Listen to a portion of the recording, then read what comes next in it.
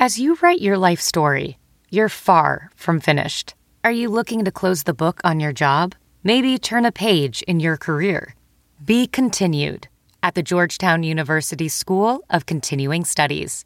Our professional master's degrees and certificates are designed to meet you where you are and take you where you want to go. At Georgetown SCS, the learning never stops, and neither do you. Write your next chapter. Be continued at scs.georgetown.edu/podcast. The state had received his application for unemployment benefits. There's just one problem. I never filed, absolutely never filed. $5.97 million has been paid in error due to suspected identity fraud. It's millions of dollars wasted on things that could be used for helping somebody who really deserve it. I was just teaching some kids some ballet. I mean, I was not trying to defraud the state of Wisconsin. I really wasn't. I made an honest mistake. And if you make a mistake, you get something wrong, they go after you. Before this pandemic, I was telling people not to file unemployment benefits because it was too dangerous. But with the pandemic now, there's no other option. With unemployment claims flooding Wisconsin's system during the pandemic, we're getting more calls than ever about unemployment fraud. Today we're talking about two sides of the coin, the victims of fraud and the people who say they're falsely accused.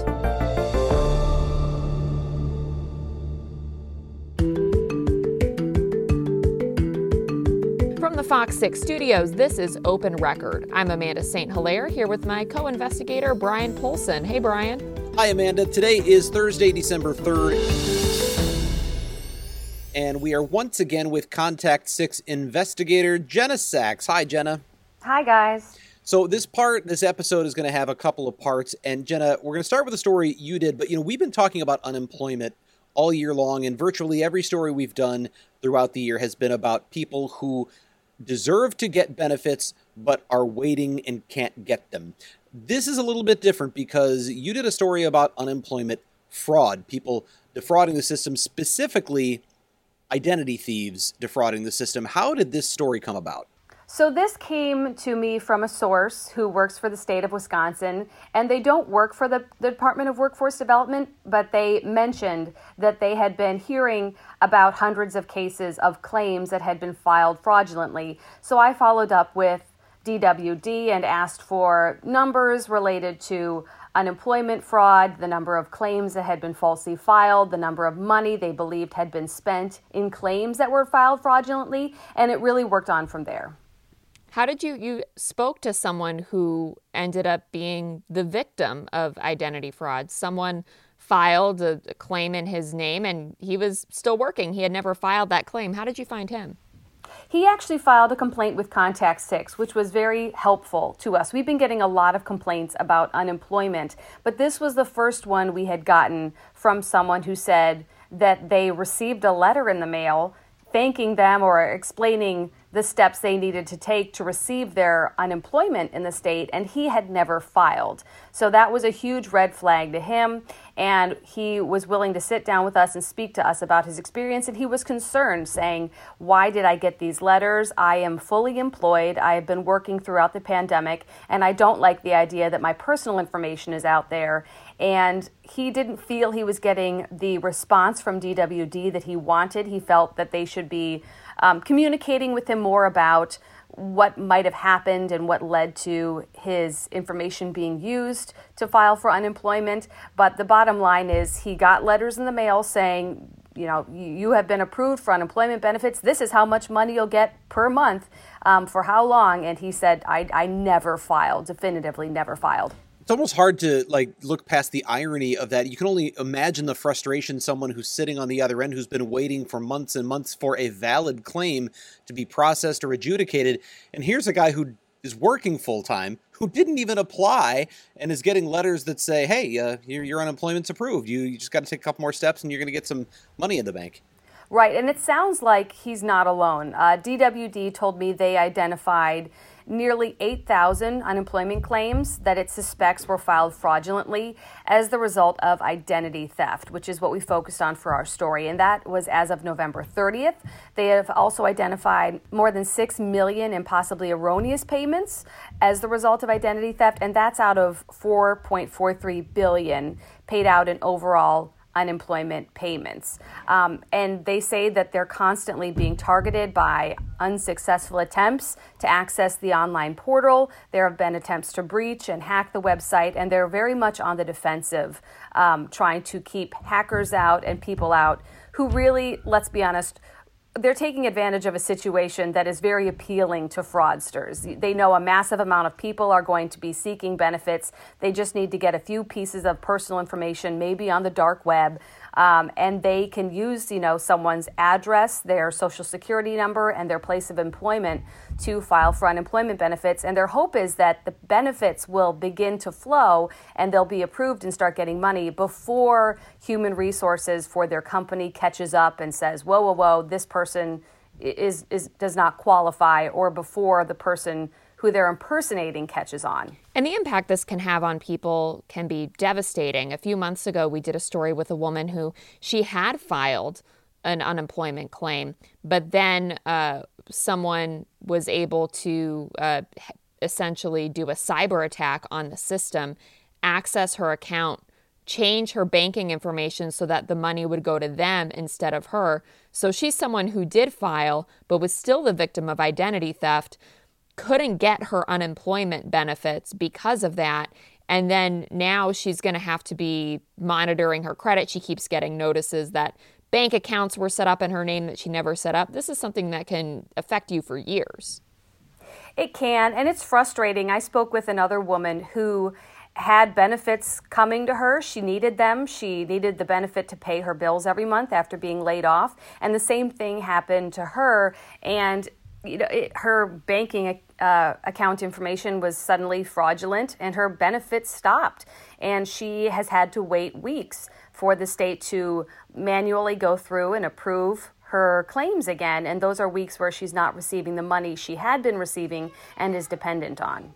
Well, and you mentioned you sort of, in some cases, the key to this getting caught is the sort of human resources people on the employer's end, because it's sort of their unemployment account that gets dinged. And if they then see, wait a minute, this is somebody who's still working full time, they shouldn't be filing for unemployment. That maybe is when this gets caught. This happened, as I understand it, with the human resources folks at the city of Milwaukee when they started to see sort of a pattern here. What happened there? We were able to get a copy of an application for a subpoena that was filed by Milwaukee police, and they were seeking financial information related to about 20 City of Milwaukee employees who had claims filed in their name and without their consent. So another case of suspected identity fraud. And interestingly, the fraudsters seem to have a bit of personal information about these people, but also some inaccurate information. So they may have filed a claim saying they were working for MPD, but they were a clerk, when actually they were someone who was a detective or a sergeant. So that's how human resources may have noticed that claim was fraudulent. Plus, they sent out an email or reached out to all their employees asking them to look into this kind of thing after they started getting complaints, and they identified at least 20 people as of July.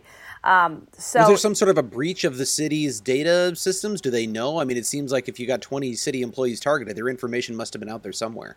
I have spoken to MPD about that, but they're not able to comment officially on that at this point, but there are multiple ways that this information can be obtained. It can be the result of a hack of a government entity or a business who has their database breached, but it can also be a matter of people purchasing a ton of personal information off of the dark web, which is also, unfortunately, relatively easy for scammers to do. Yeah, and that's something that cybersecurity experts have warned about. It's known as credential stuffing, where, a hack of like Yahoo accounts, for example, gives them a bunch of usernames and passwords, and then they plug them into a bunch of different places because a lot of people reuse their usernames and passwords. So I know one of the warnings out there for people is to use different usernames and passwords for different things. Is there anything else anyone can do to try to prevent their information from being stolen in this way?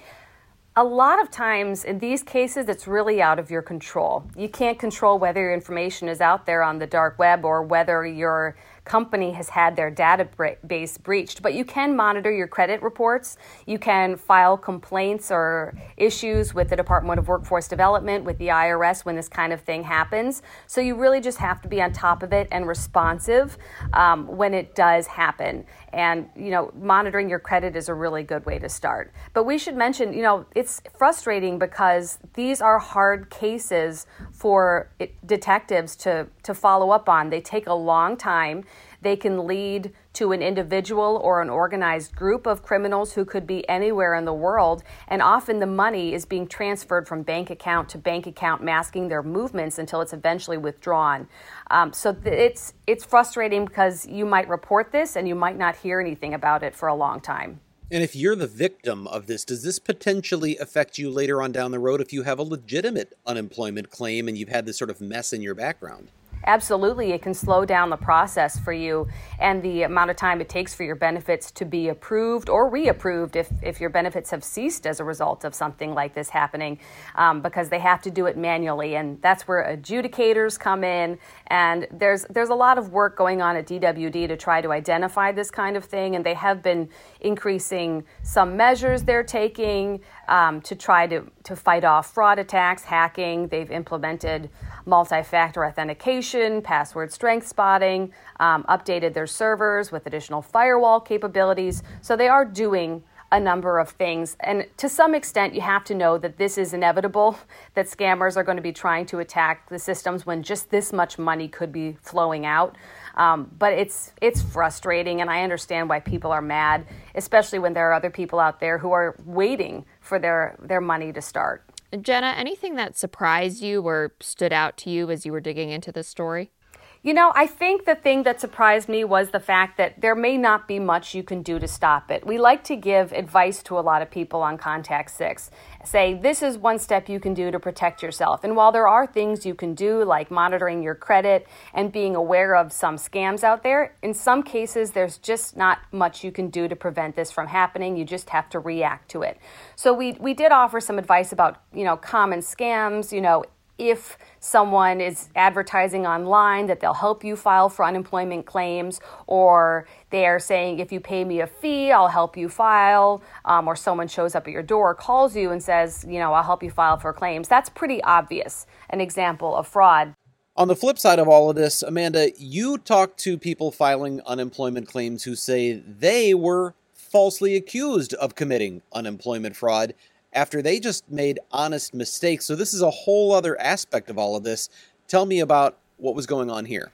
Yeah, so this is a type of fraud. It's not identity fraud. It's called concealment. And that's basically when you are accused of concealing your wages from the Department of Workforce Development when you're filling out your unemployment claims. I was really skeptical going into this. We started hearing from people who were telling us, hey, the state said that I committed fraud and I didn't. I just made an honest mistake. And I'm going into it thinking, okay, anyone can say I made a mistake after the fact. Some of the questions, when you first look at them, seem pretty straightforward. Did you work this week? And you either worked or you didn't. And so if you're answering, no, I didn't work, but you did work, that seems pretty obvious. That's not a mistake, that's a lie. And that's what I went into this thinking. As I heard from more people who had very similar stories and who were reaching out to say, I want to talk about this time I was accused of fraud, which is not a very common thing to hear, that's when my interest started to peak and I started to dig a little more into this. So we ended up speaking to a woman named Amanda Johnson. Amanda lives in Ozaukee County, and in fall 2017, she was unemployed for about 3 months. She was receiving unemployment benefits. During this time, she gets a $300 check from children's dance classes she had taught months earlier. This is a job she has that's very sporadic. You might come in and teach one class and then not be back for several weeks and fill in for a teacher here and teach another class. you get about $30 a class, and you're not getting paid at really regular intervals. The owner might cut a check every 6 months, but you don't know exactly when that check is coming. So she gets this $300 check. And I cashed it, not thinking that I did anything wrong, not thinking that, that was against the rules. She finds a job. She continues on with her life. And several months later, she gets a letter from the state saying, "We found the check. You concealed your work at the dance studio from us. This is fraud. And not only do you have to pay all your unemployment back, but you also have to pay a 40% fraud fine on top of that." So that total at out-of-pocket payment ended up being more than $4,000. I will be honest, a complete and utter breakdown. I sat in this living room and I cried and I cried and I cried because it's a very scary letter. It's very confusing. You call, and every few people you talk to, everyone has a different story. They're throwing a lot of terminology at you. So Amanda says she was shocked. She appealed the decision. She lost the appeal, which employment attorneys tell me is common. You're appealing to the same entity that said that you committed fraud. And so she pays this, and then after she pays it, she thinks it's over. Well, fast forward to the pandemic. She ends up getting furloughed from her job. She goes to file for unemployment. And in Wisconsin, like several other states, when it's determined that you have committed fraud, you lose a certain amount of future benefits. And for each person, that amount is different. But basically, 6 years from the determination, or until you hit a certain amount, every time you file for unemployment, that money goes back to the state. It doesn't go back to you. You cannot pay that benefit reduction out of pocket. It has to be paid through filing your unemployment claims. And this is done to discourage fraud. So Amanda's benefit reduction is another $7,500 on top of the money she's already paid. So that's how what she describes as a $300 mistake ended up being more than $12,000 for her, essentially. And so she wanted to talk about this because she said, look, the system is confusing. It's hard to know exactly what you're supposed to report and when. I don't want this to happen to other people. And that's when we started looking into, okay, we're talking fraud, we're talking overpayments, we're hearing from people who say they have to pay their unemployment back. How often is that happening? I want to backtrack for a second because I might be dense, and I just want to make sure I'm clear that I understand. But the $300 she received, when she got it, she was working at the dance studio, correct? Well, when she was always on the payroll for the dance studio. When she got the $300, that was for classes she had taught before she was unemployed. She didn't have, and actually there's a letter that the dance studio... So the $300 she got from the dance studio came in, she assumed it was from earlier work that had been done, so therefore didn't disqualify her from unemployment. Correct. Is that okay? And the interesting thing with Amanda's case is the work she was doing at the dance studio. Let's say she got $300 from working at the dance studio during the time she was unemployed. If she had reported that, that would not have changed her unemployment benefits, because you are still allowed to do a certain amount of work and still receive your unemployment benefits. And they have benefits calculators where you can calculate, if I earn this much, how much is my unemployment benefit? Her unemployment benefits would have been virtually unchanged. So if Amanda was trying to conceal this if she was trying to defraud the system, this was a really dumb way to do it, because she wasn't getting any additional benefits from not reporting this income. And that's what intrigued me about her story, was this would be a really dumb way to try to defraud the system. And she was saying, I wasn't trying to conceal, I didn't realize I needed to report this. And as I spoke to more people who had similar stories, the trend I saw was all these people had jobs that were very sporadic with their work, and they're not getting paid right when they do the work. So there's confusion about do I report this work when I do the work, or do I report this work when I get paid? There's confusion about because they know they're allowed to do a certain amount of work and still receive unemployment benefits. Does that mean I still need to report this work even though it wouldn't change my unemployment benefits?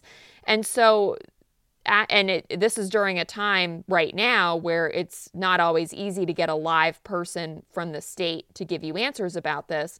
And people say they get different answers from the state about, depending on who they talk to, about what they're supposed to report and when.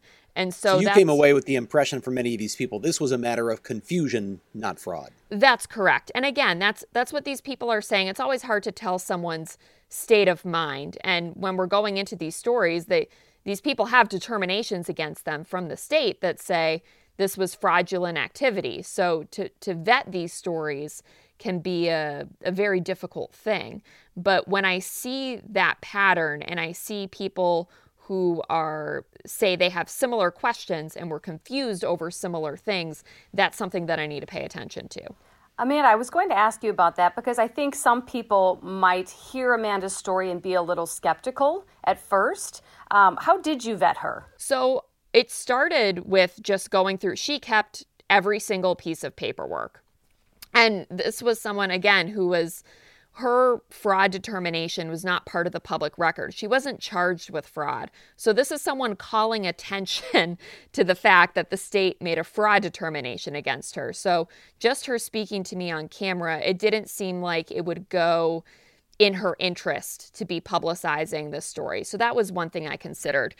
Going through the documentation she had, I gave weight to the fact that she had a letter that the dance studio owner wrote on her behalf saying, hey, this is what happened, and backing up what Amanda had told me. And then there was the fact that if she had reported this, it would have had zero impact on her unemployment. So if she was intentionally trying to conceal her work, there really isn't any incentive to do that. She did not gain any additional unemployment benefits by not reporting this to the state. So I'm still not going to go on air and say, look at this person, you should 100% believe her story. I'm going to leave that up for the viewers to decide.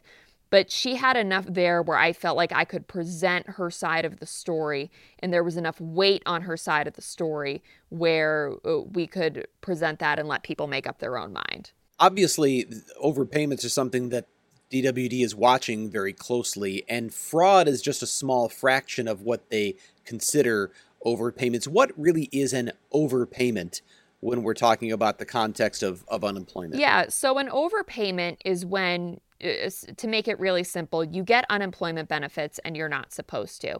And that's not always considered fraud. We're hearing from a lot of people right now who were lucky enough to get payments within the first few months of the pandemic starting and are now being told, hey, you were overpaid. And sometimes we're not saying you answered these questions dishonestly. We're just saying we shouldn't have found in your favor to give you unemployment benefits.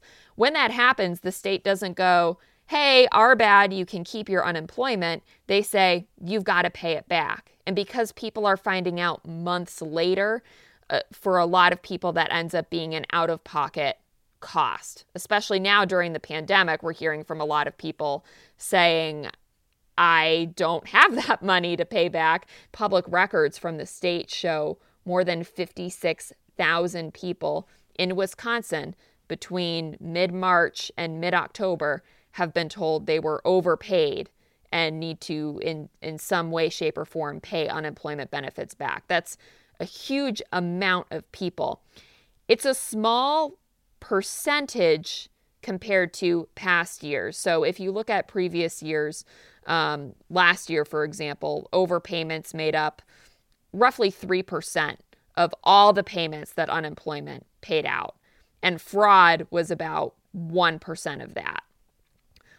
Now, the overpayments are right around 1%, and fraud is even a smaller fraction of that. So the percentages are smaller, but because we have a massive amount of money going out and a massive amount of claims, even that smaller percentage still affects a lot of people. And the Department of Workforce Development says roughly about 4% of its overpayments that have gone out have been flagged as fraud. Is this an issue that's unique to Wisconsin, or is this happening in other states as well? We spoke to the National Employment Law Project, and they say that this is not unique to Wisconsin, that most states have systems similar to this where, if you're found to have committed fraud, you lose future benefits, you have these penalties. From their perspective, and they advocate for a lot of employment law reforms, from their perspective, they're saying that this system is very good at catching people who make mistakes and actually not always great at catching people who commit fraud, because unemployment fraud does happen. And we've covered this, and we talked about this in our story. Brian, I know you did a lot of stories about this. Yeah, I covered it in great depth years ago, and actually I think some of that may have preceded the reforms that have taken place since then that have swung the pendulum in the other direction. But years ago, we found people who were committing thousands and thousands of dollars worth of fraud and essentially getting away with it. And in some cases, people were filing claims from jail with the phone-in system, and you're not allowed to collect unemployment if you're not available for work. Well, when you're incarcerated, you're not available for work. So there were some real issues years ago, and I would say those stories we did were maybe a decade ago, and we know that there were significant reforms that took place to try to crack down and tighten up on some of those things. But we're now seeing in the midst of this pandemic, as you've reported on extensively, Amanda, that some of those reforms swung the other way so far that we're finding people in a true emergency situation who are waiting long periods of time for decisions to be made about their benefits because of rules that are in place that were meant to guard against fraud. Right. And there are tricky things about this. Like, I can't tell you how many people there are like Amanda who have had a fraud determination against them, but maybe, whether they were actually trying to defraud the state of Wisconsin is questionable, because those individual case files are not considered public under Wisconsin law. So I can't go through and review each of those individual case files. So a lot of times we're relying on aggregate numbers, we're relying on anecdotes from people, and we're trying to vet that. But another person I spoke to who I thought was an interesting case was someone who had something very rare happen to her, and that's that her unemployment fraud case was prosecuted. So we spoke to someone named Raquel McCarthy, and she said when she was filling out her unemployment online, as they encourage you to do, she was very confused when she was filing. And she was another one who had sporadic work. She was with a temp agency, so she might go in and work one day and not work for several weeks, and then they'd call her in for a half a day. I guess I didn't even realize I had to claim it. All the questions before "did you work this week" were about permanent work and full-time work, and were you available for full-time work? And she says she didn't think she had to report anything that wouldn't affect whether she received her unemployment claim.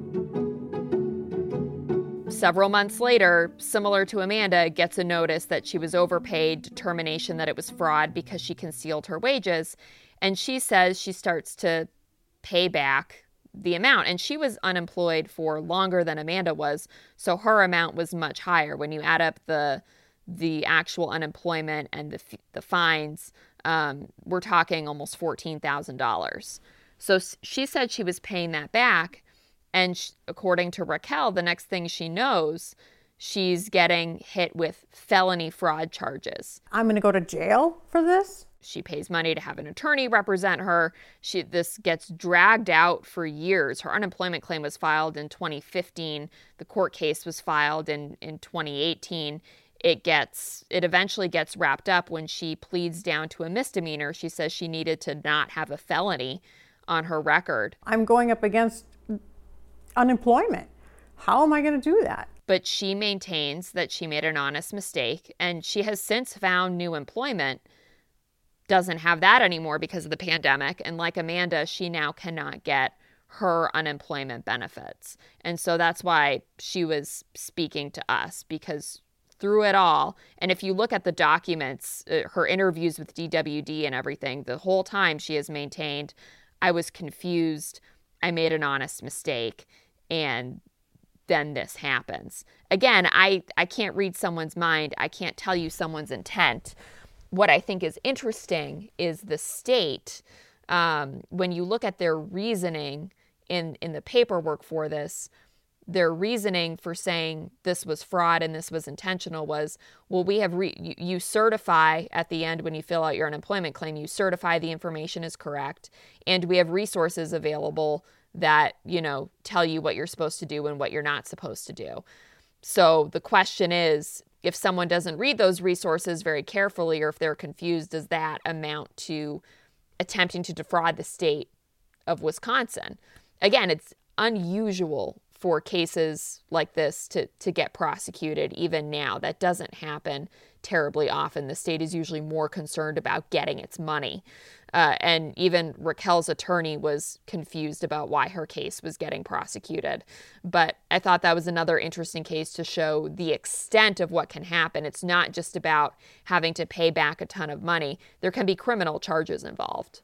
Through all of this, I think we've done all of these stories about the people who are waiting in line in the middle of this emergency situation, and that's been the biggest story of the year, is the delays in getting these payments out. On the flip side of it now, we're talking about people whose identities have been stolen, there's been fraud. We're also talking about what you dealt with, people who say they've made honest mistakes and that are accused of fraud or even convicted of fraud. In the end, one of the common themes to all of this seems to be that the system that's in place, whether it's the computer system, whatever it is, that it is confusing to a lot of people. That I don't think has ever been in doubt. We've heard from so many people that the system is confusing and that it's not always easy to get clear answers. How much of all of this do you think is wrapped up in just the overall sense of confusion about the existing system, and how that might be improved if Wisconsin were to, in fact, ultimately invest in upgraded systems, things that have been discussed but that could take both time and money? Yeah, so I think there's the idea of modernizing the system, and it runs on an old computer language right now, and there's the idea of updating that. But then there's also the idea of just the questions themselves have a lot of nuance, and that wouldn't necessarily require a policy change or an expensive fix. It's just each question, while it sounds straightforward, can have a lot of minefields, and it's not like you get to preview the questions really before you file. You're kind of going in blind. I know some other states like Connecticut has a really detailed walkthrough of here's each question, here's what it means. You can go through that before you file. Wisconsin has some FAQs and tutorials, but they don't really have anything in that detail. So for example, a question that sounds really simple is, were you available for full-time work? It's not so simple if, for example, you have a disability and your doctor says you can only work 20 hours a week. You're actually supposed to answer, yes, I was available for full-time work, even though you were only available for 20 hours of work a week. That's not something anyone would know on its face. So on one hand, you're trying to navigate the nuance of those questions, because if you answer it wrong, it could mean you don't get your unemployment or your unemployment is delayed. But now the other side of this is, if you read too much into the question and you answer it wrong, now you could get accused of fraud. And I think that's something that a lot of people aren't realizing. And then there's all the people who maybe answered a question wrong, didn't get accused of fraud, but now they're being told they were overpaid and they need to pay that money back, and they don't have that money back because they used it to pay their bills.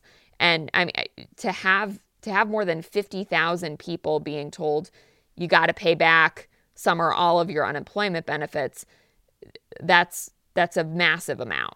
Jenna and Amanda, I think the work you've done is very important throughout this pandemic in helping people understand what's going on with unemployment. This is a massive system. And I think, just to say this on behalf of the Department of Workforce Development, this is obviously a very challenging thing to administer. I'm sure when you're talking about, what is it, $4 or $5 billion that have been outlaid in this time, it's a tremendous amount of money. So you can understand why they'd want to be cautious in how that money goes out. But it also calls for the kind of accountability journalism that you guys have done. And so thank you for the work you've done on this. And on behalf of our listeners here to Open Record, I think it's important information, and hopefully this provides some further insight. Of course, we are going to continue bringing you these twice weekly episodes of Open Record as we cover the COVID-19 pandemic, the presidential election fallout, reckless driving, police community relations, so much more. If there's a topic you want us to discuss, an issue you think we should investigate, send us an email to fox6investigators@fox.com. That's Fox, the number 6, investigators@fox.com. Jenna, thanks for joining us this morning. It's nice to see you, even though it's only over a computer. Oh, thank you. I always love speaking with you, too. And as always, thank you to the people who make this podcast possible. Producer Pete, Dave Machuda, Suzanne Barthel, and Sarah Smith. Please subscribe to Open Record if you haven't done that already. You can find it wherever you get your podcasts. Thanks for listening. I'm Amanda St. Hilaire, and for Brian Polson, we'll be back again on Tuesday.